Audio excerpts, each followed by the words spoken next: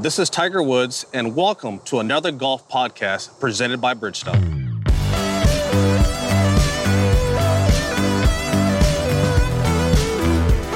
Hello, everyone, and welcome back to another episode of another golf podcast where I'm joined by Amelia again. Amelia, welcome back. Thank you, Adam. Glad to be here as always. Yes, and it has been a busy week here at Bridgestone Golf and inside the golf world as the USGA this week released a proposal for a model local rule. Obviously, we're a big golf ball company, so it's been a pretty busy couple of days here. So we wanted to talk to our listeners and maybe explain the notice a little bit and talk about our kind of where Bridgestone stands and all in the middle of this. So Amelia, if you'll kind of give us a rundown of the notice of the proposed model local rule, and we'll just kind of make our way through this USGA proposal.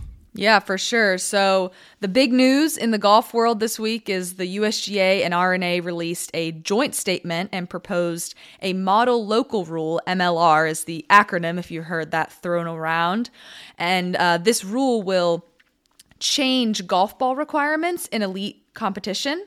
And it is proposed that the MLR will be for implementation in 2026. So 3 years from now. Very interesting. Lots of room for discussion in the golf space. So, Adam, where does Bridgestone stand on all of this? So, Bridgestone, I mean, we've always had an amazing relationship with the USGA and R&A, and that relationship is super important to the brand. And we certainly understand their leadership and guidance as a governing body.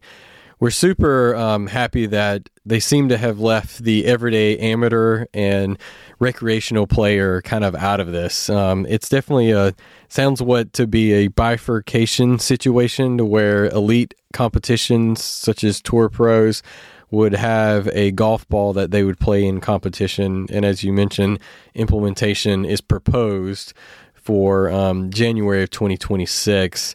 They are allowing us to provide feedback as an industry leader in the golf ball category. One of the things just I wanted to explain too was the proposed difference in ODS testing and how we test the golf ball. So right now when you do an ODS testing, you set the robot up for 120 miles per hour club head speed.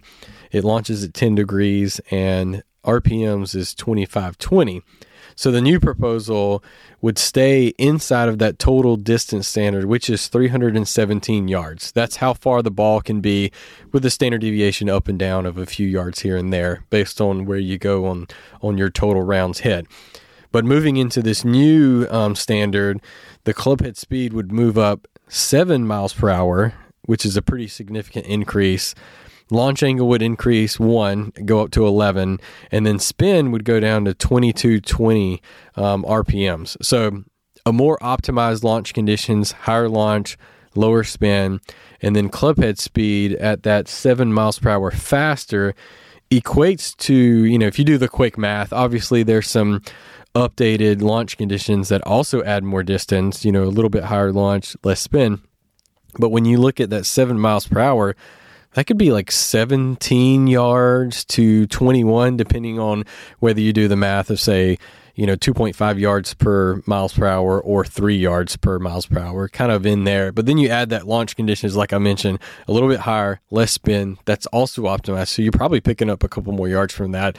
So as leaders in the golf ball category, we're all the time innovating, trying to find different designs of dimples and stuff like that. So there is ways that we can make the golf ball fall inside this standard, this new standard that they're bringing out for the difference in distances that they want to roll the ball back to. So for us, it's definitely something we're going to look at. We're going to do a lot more studying. We've done some studying in the past, but we'll continue to kind of look at the golf ball and how it performs, how it tests, and really kind of work closely with the USGA and R&A like we've always done in the past. Yeah, and I think that's what's really cool about the USGA and R&A is they really invite feedback. I know me personally, they've come to me with certain questions. Certain staff have called me and asked questions about different proposals they've made or changes they've wanted to do. I know specifically with, when they're creating this program, kind of national program to help American players, they talk to a lot of, Curtis Cuppers and elite players to get feedback. So it's really cool that, this is a proposal. It's not something that is a requirement to go into effect in 2026. It's really a time for, like you said, Adam, people to do more research and studying and really just get more feedback and information on the changes that would need to happen when it comes to ball testing and, ball manufacturing in order for this to end up happening in 2026, this proposal. Right. I mean, as leaders kind of in that ball category, rubber polymers, we're a rubber company. Obviously, we ladder up to Bridgestone Tire and the Bridgestone Americas brand. So, rubber and being innovative inside of that space is kind of in our wheelhouse. So it's something that we'll take on head on and work the best we can to make the best golf ball for this elite competition user.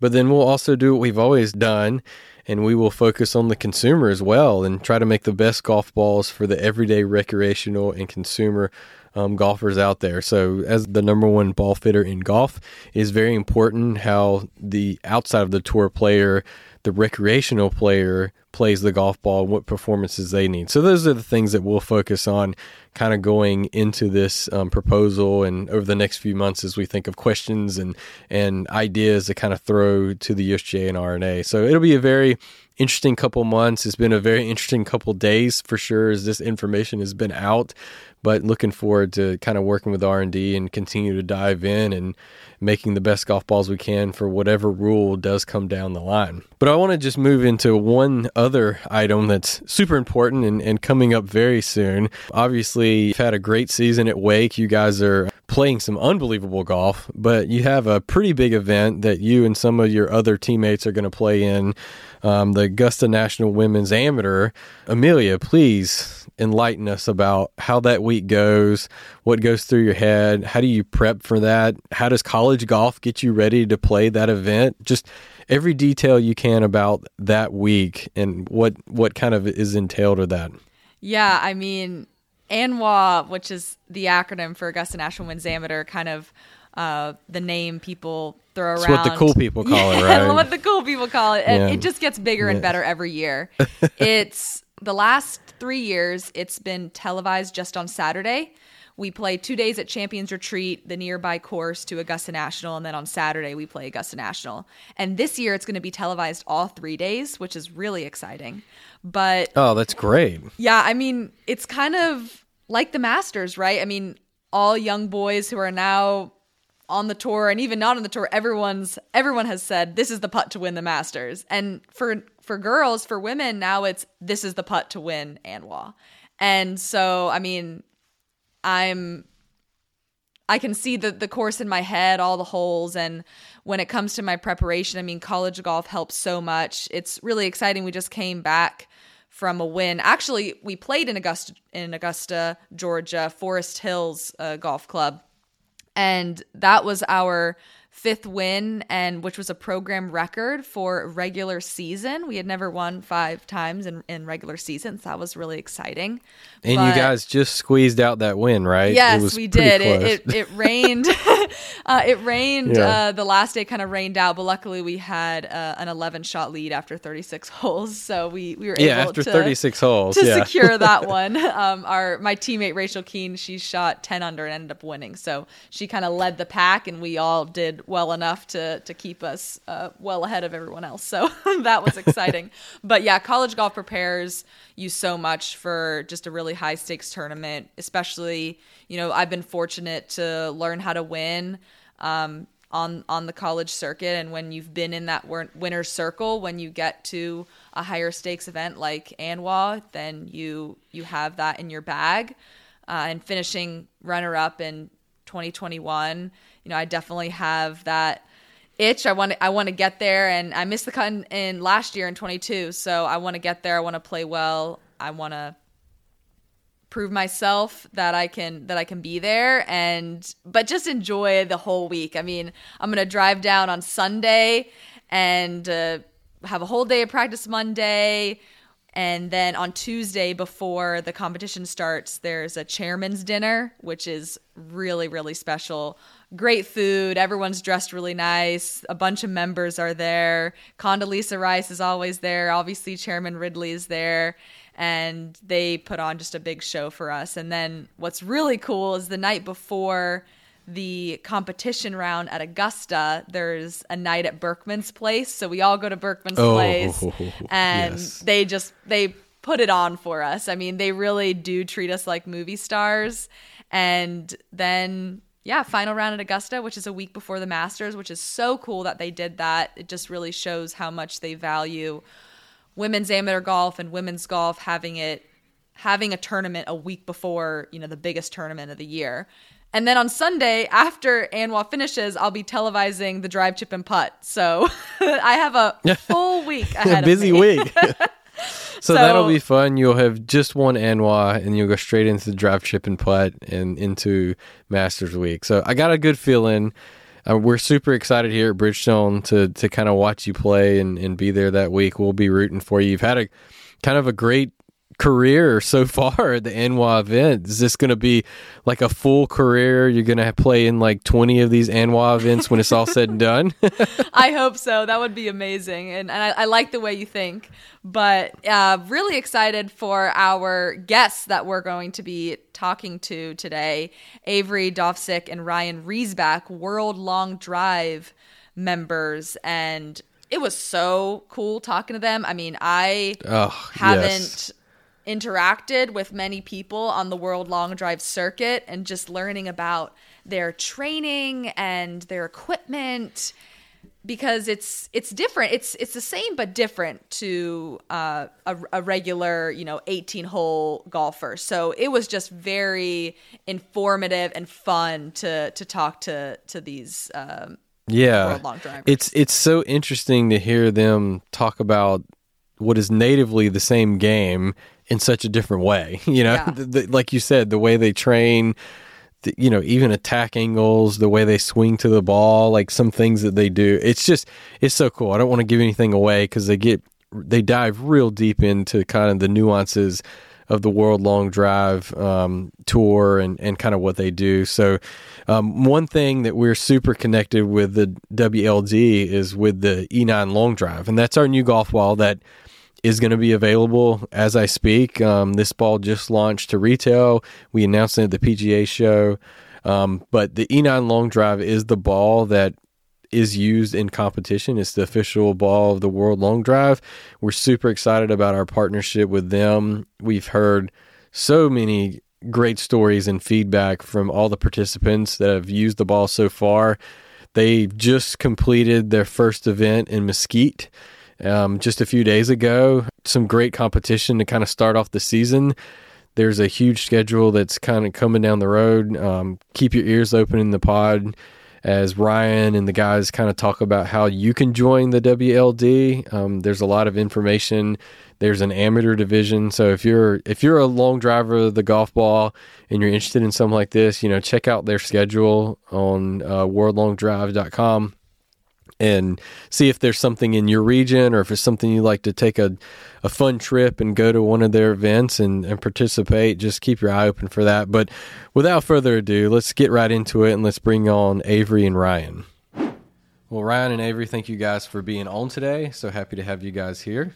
So tell us a little bit, let's get right out of the gate. Tell us a little bit about how you got into long drive.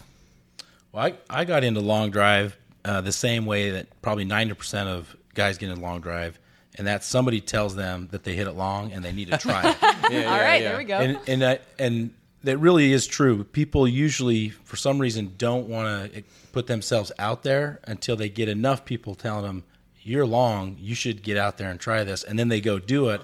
Once they try it, they fall in love with it. That's one thing that we see over and over again. Even if they show up and they don't have a very good showing the first time, they come back because they love the competition, the sport, the adrenaline. It's a lot of fun. So if you try it, you might get hooked. Yeah. How long was long, Ryan, when you were playing and people were coming up to you and telling you that? Like, how far at that time were you hitting it? So I was kind of just a weekend warrior golfer, and I started back in 2010 competing in long drive, and I didn't have an idea of what people normally hit. And with a baseball background, I kind of had that explosive movement. And so when I would go play, I just kind of assumed that was normal, and I didn't pay attention that I was always, 50, 60, 70 yards further than the people I was playing with. So, but normally, it depends. There's a lot of things that people take into account, but typically if you're, 330 plus wherever you're at, that's pretty good. Yeah. I'd say so. Yeah. Avery, what about you? My story's a little different. I grew up in Southern California, and my family actually struggled with a lot of financial hardships in high school. And I was funding myself through golf. I was taught through YouTube, and I would actually bet older men for buckets of balls on the range to try to pay for it, to see if I can outdrive them. And that was always a lot of fun, and I would definitely scout my target before I'd choose my Yeah, for sure. prospect. Yeah. That's awesome. But yeah, it was kind of something like that to get buckets of balls to save money. And then as I went through college, I started sucking at putting quite a bit. And I was like, I need a break. So my senior year of college, I entered like a local Metropolitan Golf Association long drive competition. And I ended up winning it, which was only like 280 something. It was not very long. And then I played my normal golf season, so I took time off a long drive. Decided in basically the beginning of August that I was going to compete in the World Championships in Tokyo. Trained pretty hard really quickly for that, and ended up just falling in love with it and realized I really want this in my life, and it's a great sector for me for fitness and golf, and it's high energy, and it's everything that I felt golf was lacking for me. Right. You guys both just said it, but I'd like for you, I want to kind of hear what that exactly means. You said something about it kind of gets your juices flowing from a competitive standpoint. Like, can you describe that? Like, what's that moment feel like, and how's it different than golf? Like coming down 18 and being one back from your buddies. Yeah, I mean, I think high school golf was cool because you have 9-hole matches. So it's about 2.5 hours, 3 if you're with a group of girls who are just killing you. But it's very short, and you have a short amount of time to make something happen.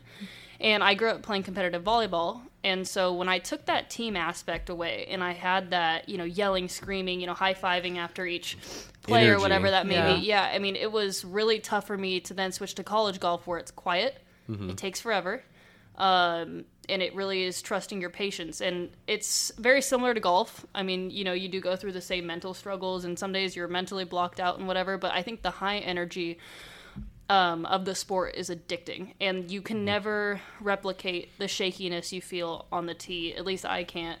You probably are a little bit more of a seasoned veteran when it comes to it, but definitely, your adrenaline's pumping. I learned to not take pre-workout before you go hit. That's a horrible idea. Double up, But yeah, no, it's definitely something you can't simulate in normal golf or even just on the range. It's definitely a fierce competitive environment. Yeah. Yeah, I think a few factors are there's a time element, right? So you have 2.5 minutes to hit 6 golf balls. If you don't have any balls in play and you're running out of golf balls, that in itself just adds tremendous pressure. The other thing is, too, the guys that you're competing against, the other players, are on the tee box right next to you. You're feeding off of their emotion. If somebody hits a ball really well and then the crowd erupts, you weren't the one that hit that ball. Oh, okay. So now you're like, okay, I've got to step it up. And so that, to me, those two elements really add to it. And then the other thing is, when you get out there, rarely ever are you just like trying to control the swing like you maybe would in golf. You're trying to keep the tempo smooth and easy. No, you're trying to make that explosive, athletic move to get as much out of your body and your equipment as you can. So I think that it's more on the extreme side of the scale, I guess. Kind of releasing everything, letting it fly, rather than the golf course is very confined, and you're maybe guiding the ball around. Yeah, you have like a shot. Okay, I know this won't go left. I'm just going to bunt it down the fairway. You don't need to worry about that. We'll be right back. Hey, this is Avery Dofsek, World Long Drive athlete. If you're looking for extreme ball speed and maximum distance, try the new Bridgestone E9 Long Drive. The E9 is the first ball ever co-designed with World Long Drive athletes, and it's the official ball of World Long Drive. But the best thing about the E9 is it's going to be long for the average golfer, and it's available at retail. It's the ball you'll take out for the long drive hole and a scramble and want to play the rest of the round. Now back to the show. That brings me to another question, swing-wise. What is different about your swings as long drivers rather than a PGA or LPGA player who's, trying to get that combination of accuracy and distance? Avery, we'll start with you. Yeah, so I used to have the nickname Noodle because I looked like I swung a golf club like one of those inflatables in front of a car dealership. Okay. And it was super unorthodox. I never had lessons, and I would always take it way back, way too far.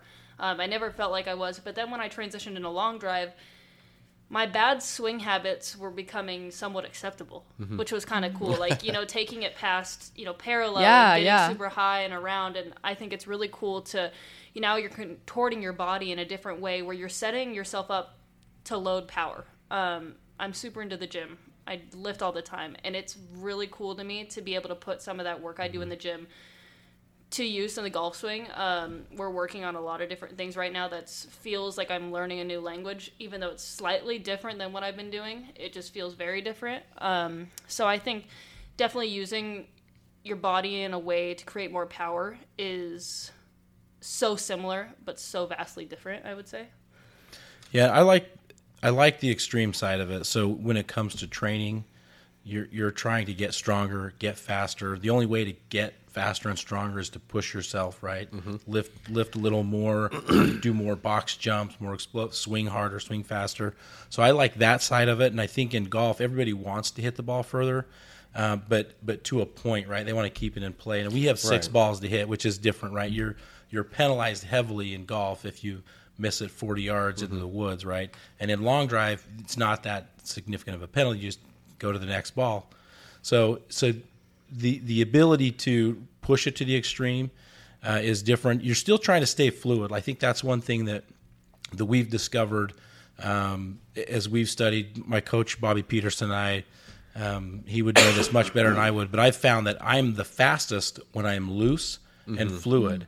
But when and this was similar to when I played baseball in college and high school. When I tried to really gear up and ramp up, a lot of times I would slow down. I felt like I was moving faster, and I wasn't.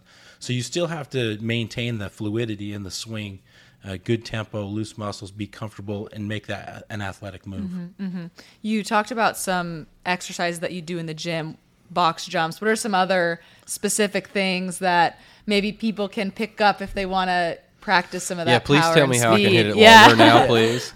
Well, I'll take this one, I guess, first, and we'll let Avery do, because she's into fitness probably a lot more than I am.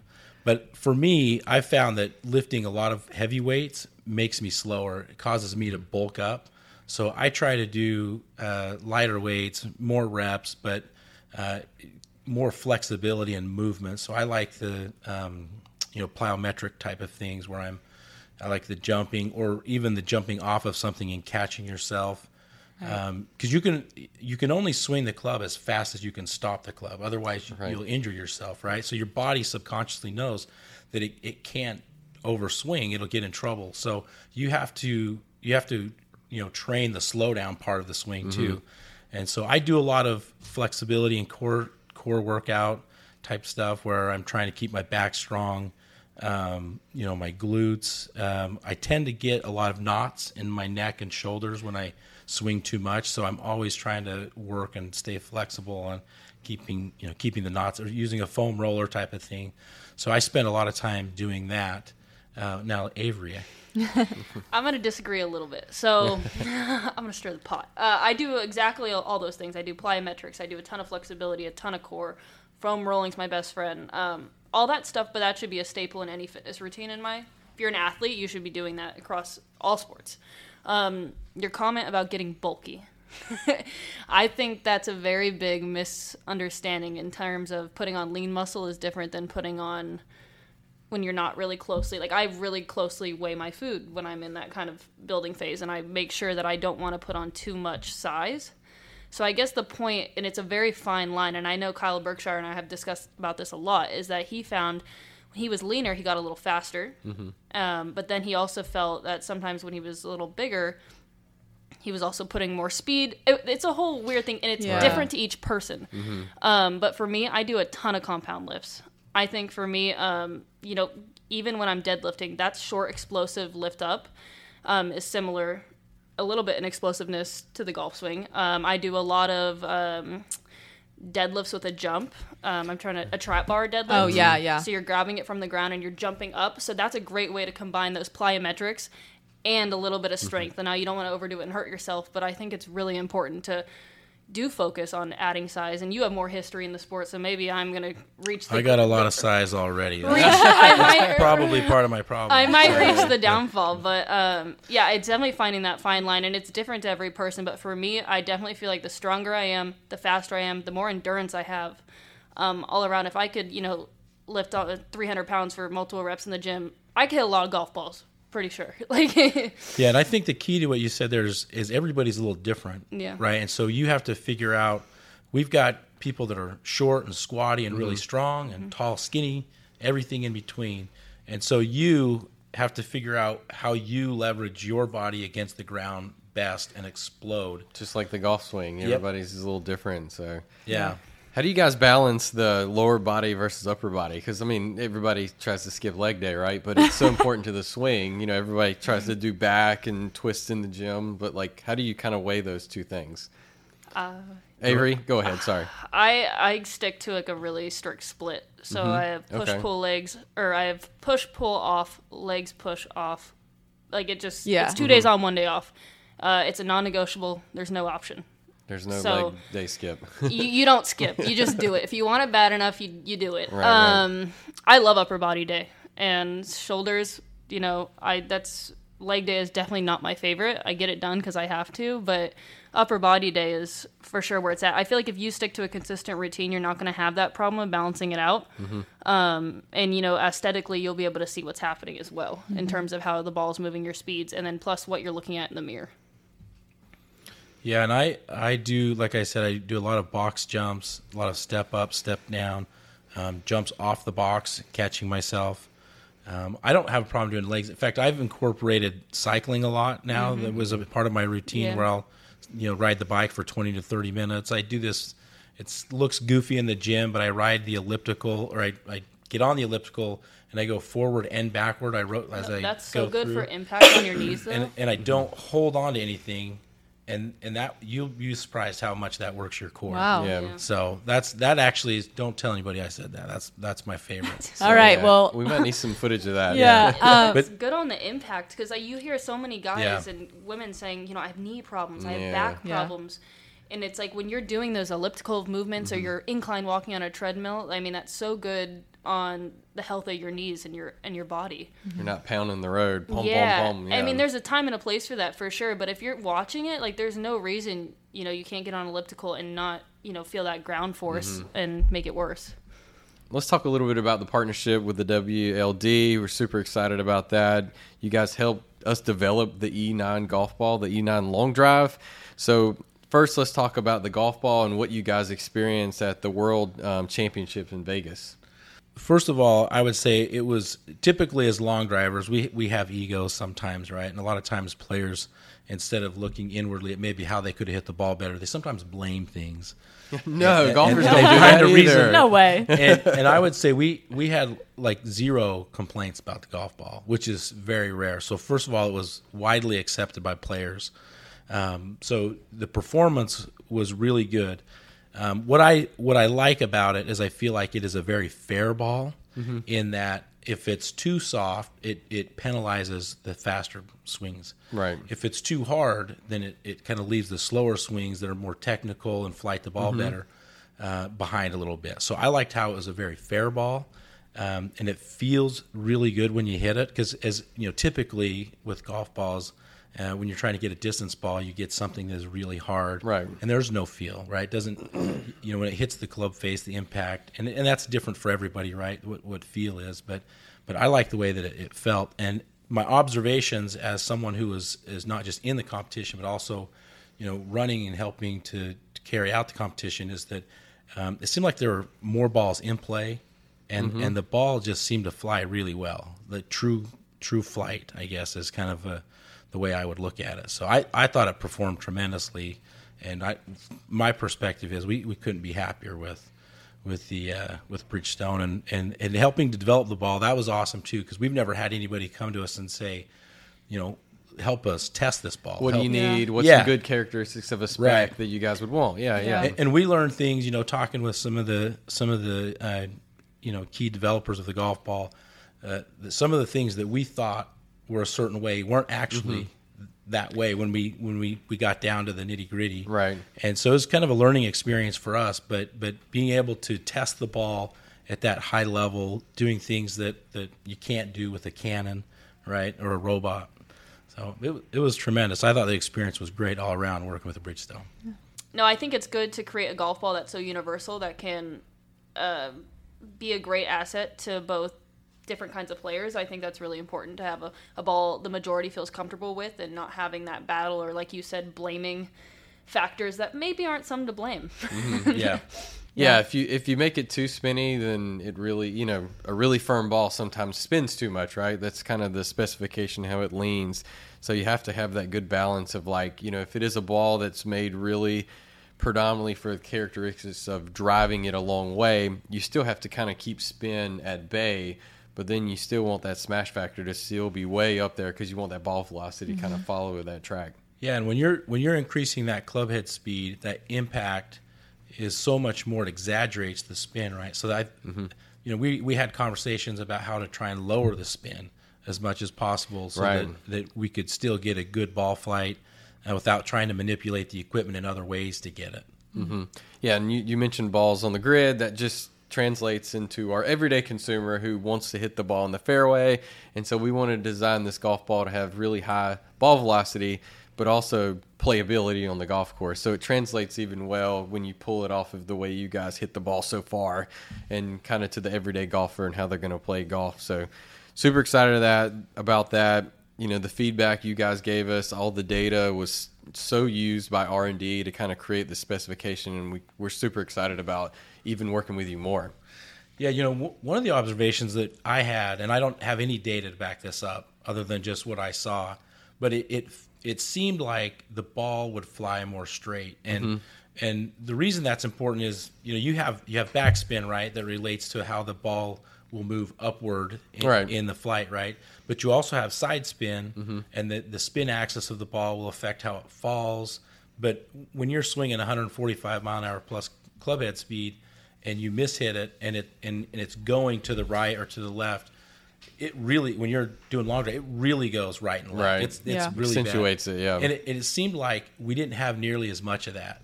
Like it would kind of fly. It would fly straighter. I don't know any other way to say it, but it seemed like it would fly straighter than what I'd seen with other golf balls, which is a tremendous. I don't know what the engineers did. But me personally, I really appreciated that. Yeah. And speaking of that, there's probably wanted to ask you guys this question from the moment you sat down, but I'm curious. I don't know much about how far long drivers hit the ball compared to, I only know, what's long just from college or LPGA standpoint, but how far do you guys hit it, and what is your club head speed or ball speed, whatever? You go first. Oh, all right. I'll tell you. So this is, it's different because we get this question a lot. People will call up and say, hey, I've never done long drive. And I hit it. Where do I need to be? This far. Yeah. And I remember seeing results of competitions before I started long drive. I started investigating, can I do this? And I would see there was a competition where guys were hitting like 430 yards. Wow. And I'm like, I don't even know. Do I hit it that far? And I went up to the driving range and I was hitting it like 365 where I was from.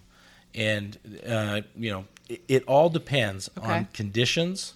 And that can be the elevation. It can be the wind, how hard the ground is, how hot the air temperature is. So a lot of those factors. So really you just have to say, where you're at, you've got to kind of start comparing yourselves. But typically if you're somewhere at sea level and there's no wind, like a 330 or 40 yard drive is pretty good, pretty darn good. If you're in Denver and you've got a tailwind, 450 yards isn't all that great. Yeah. I mean, it's good, but it's, it could be beat. That's so interesting. Very individual, which, I mean, when you go play golf at different golf courses, it's the same thing. So that's interesting. Yes. You just take that into consideration as best you can. The best way to do it is just to come out and compete.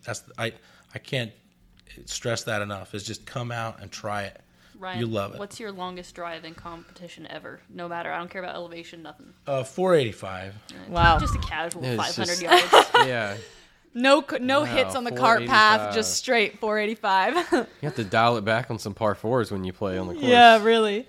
No, I think it's also important to note, like, if you take some time off from hitting, like, for instance, like, when I was training for Japan, and I was training every day, I really got quick. And then when I took some time off after, I was not so quick.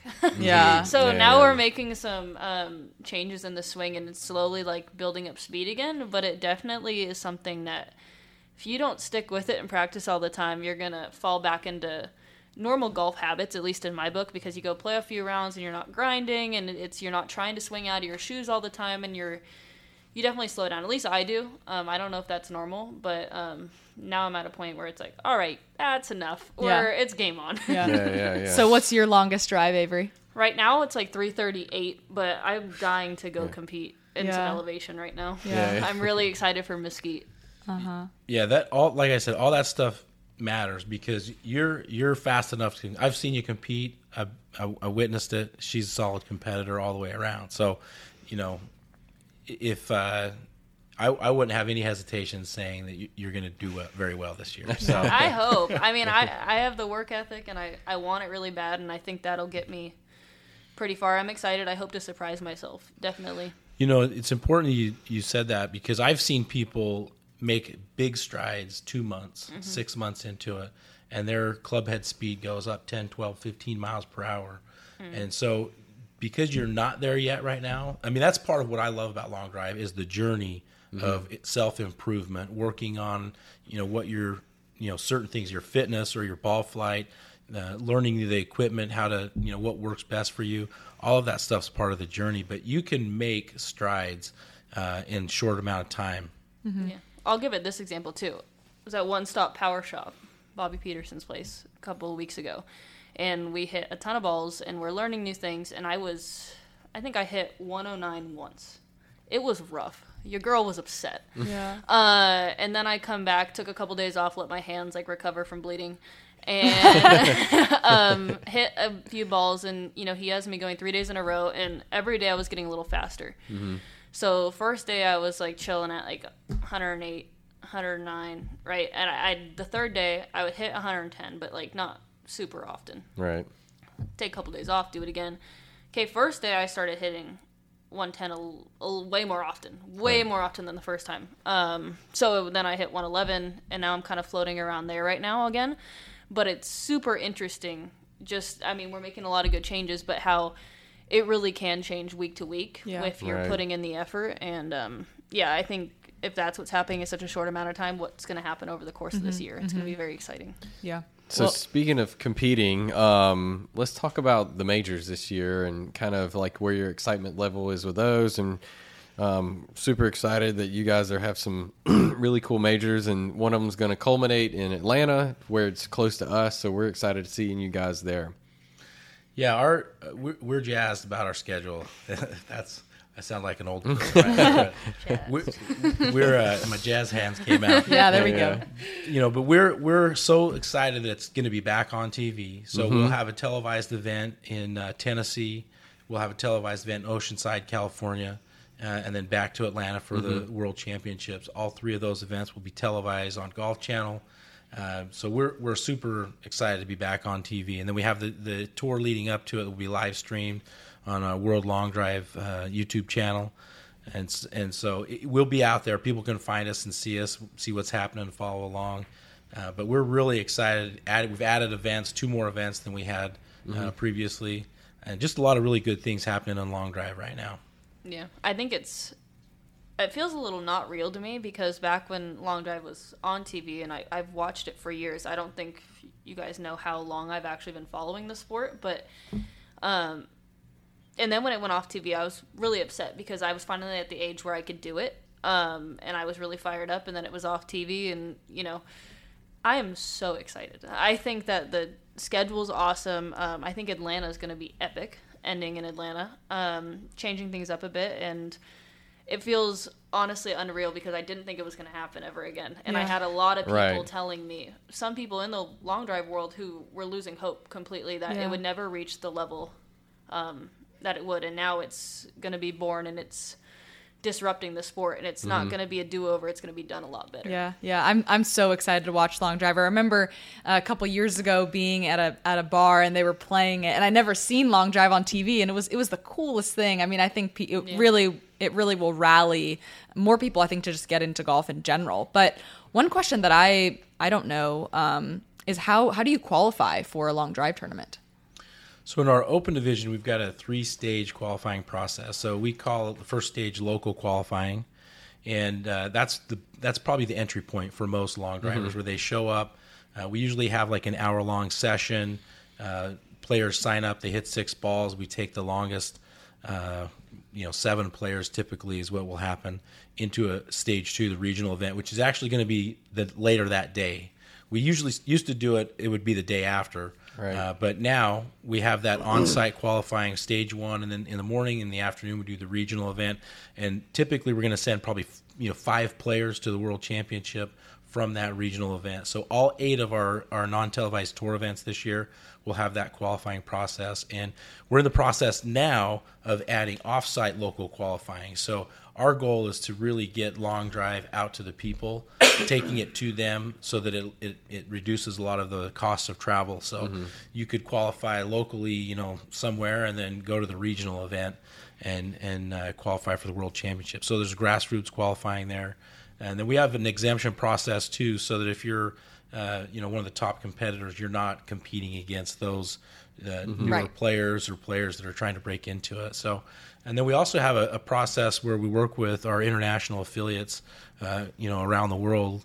That's one of the things that we're really focused on developing, taking it to, like for example, Golf Zone, GDR is a company in South Korea that they do indoor centers. They have the equipment, the tracking systems themselves, and they have their own indoor centers.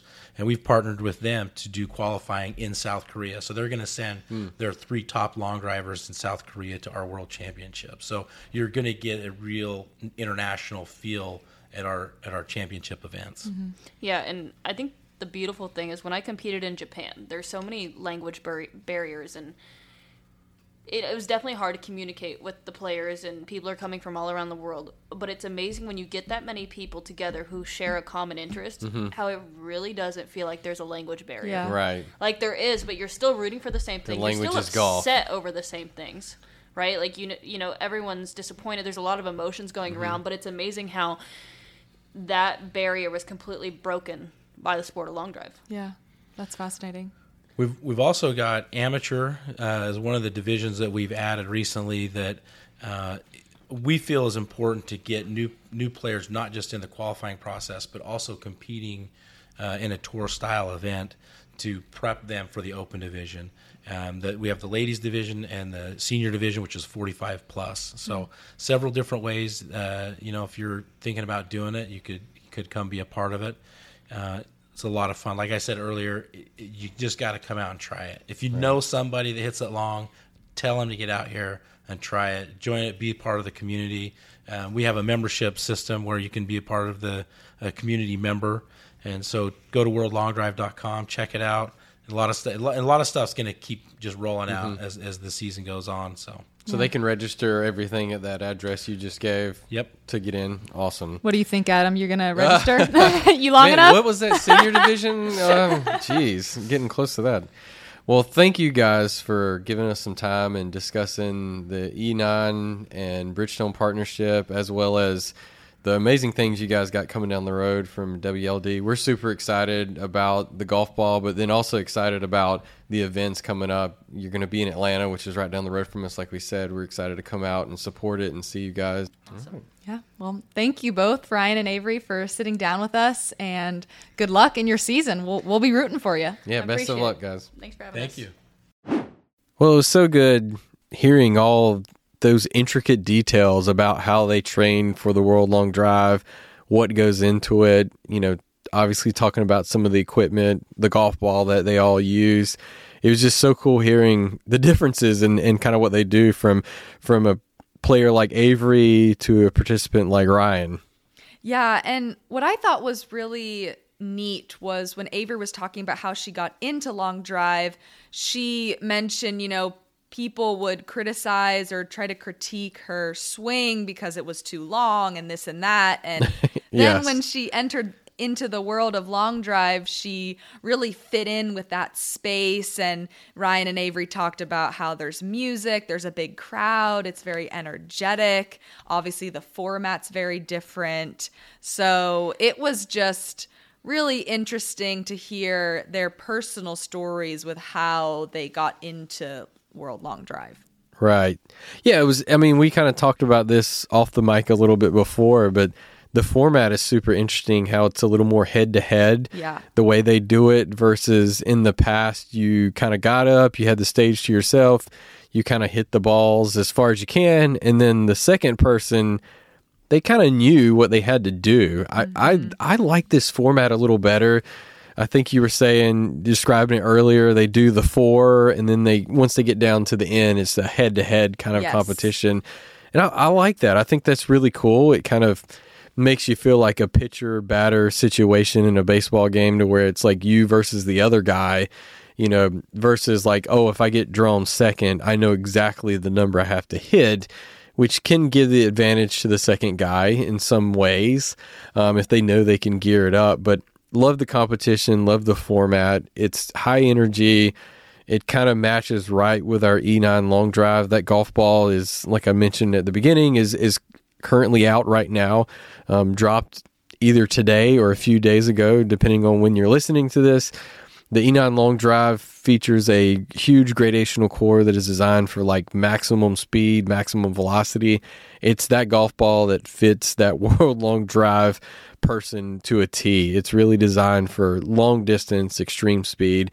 So we're excited about the golf ball. These guys, the WLD, helped us make it. They basically co-designed this golf ball with R&D based on their feedbacks, the feedback they had on performances, launch angles, what kind of spin package they need on the golf ball to perform at those high speeds. So it was so fun working with those guys throughout this, and it's so amazing this year, this event that just happened, seeing the ball in competition and seeing it being used. So it's super excited for that. Yeah, I watched a little bit of the World Long Drive on YouTube trying to find Avery and Ryan. Luckily, Avery had this bright purple outfit on, so she was a lot easier to see than Ryan when I was looking. But it was so cool to see just the Bridgestone logo and having Bridgestone represent World Long Drive. And it's really exciting to see the promotion getting back into televising World Long Drive and just getting that to become more of something that consumers are watching, because it is very exciting and something that people love to watch men and women hit the ball far. So nothing better than, watching the World Long Drive. So it was just a great addition to golf. I think it includes more people because it gives another avenue that's more interesting for, an everyday consumer, and obviously gets people interested in the Bridgestone ball as well. Absolutely. And we've got an exciting couple months. We have televised World Long Drive events that are coming up soon. We have ANWA that's coming soon that you're playing in. The Masters right around the corner. So it's going to be a great spring season that we're looking forward to. All of our balls are kind of on shelf now, so go check them out. Yeah, and we are also looking forward to our next couple of guests that will be very exciting. So stay tuned, and until next time on another golf podcast presented by Bridgestone.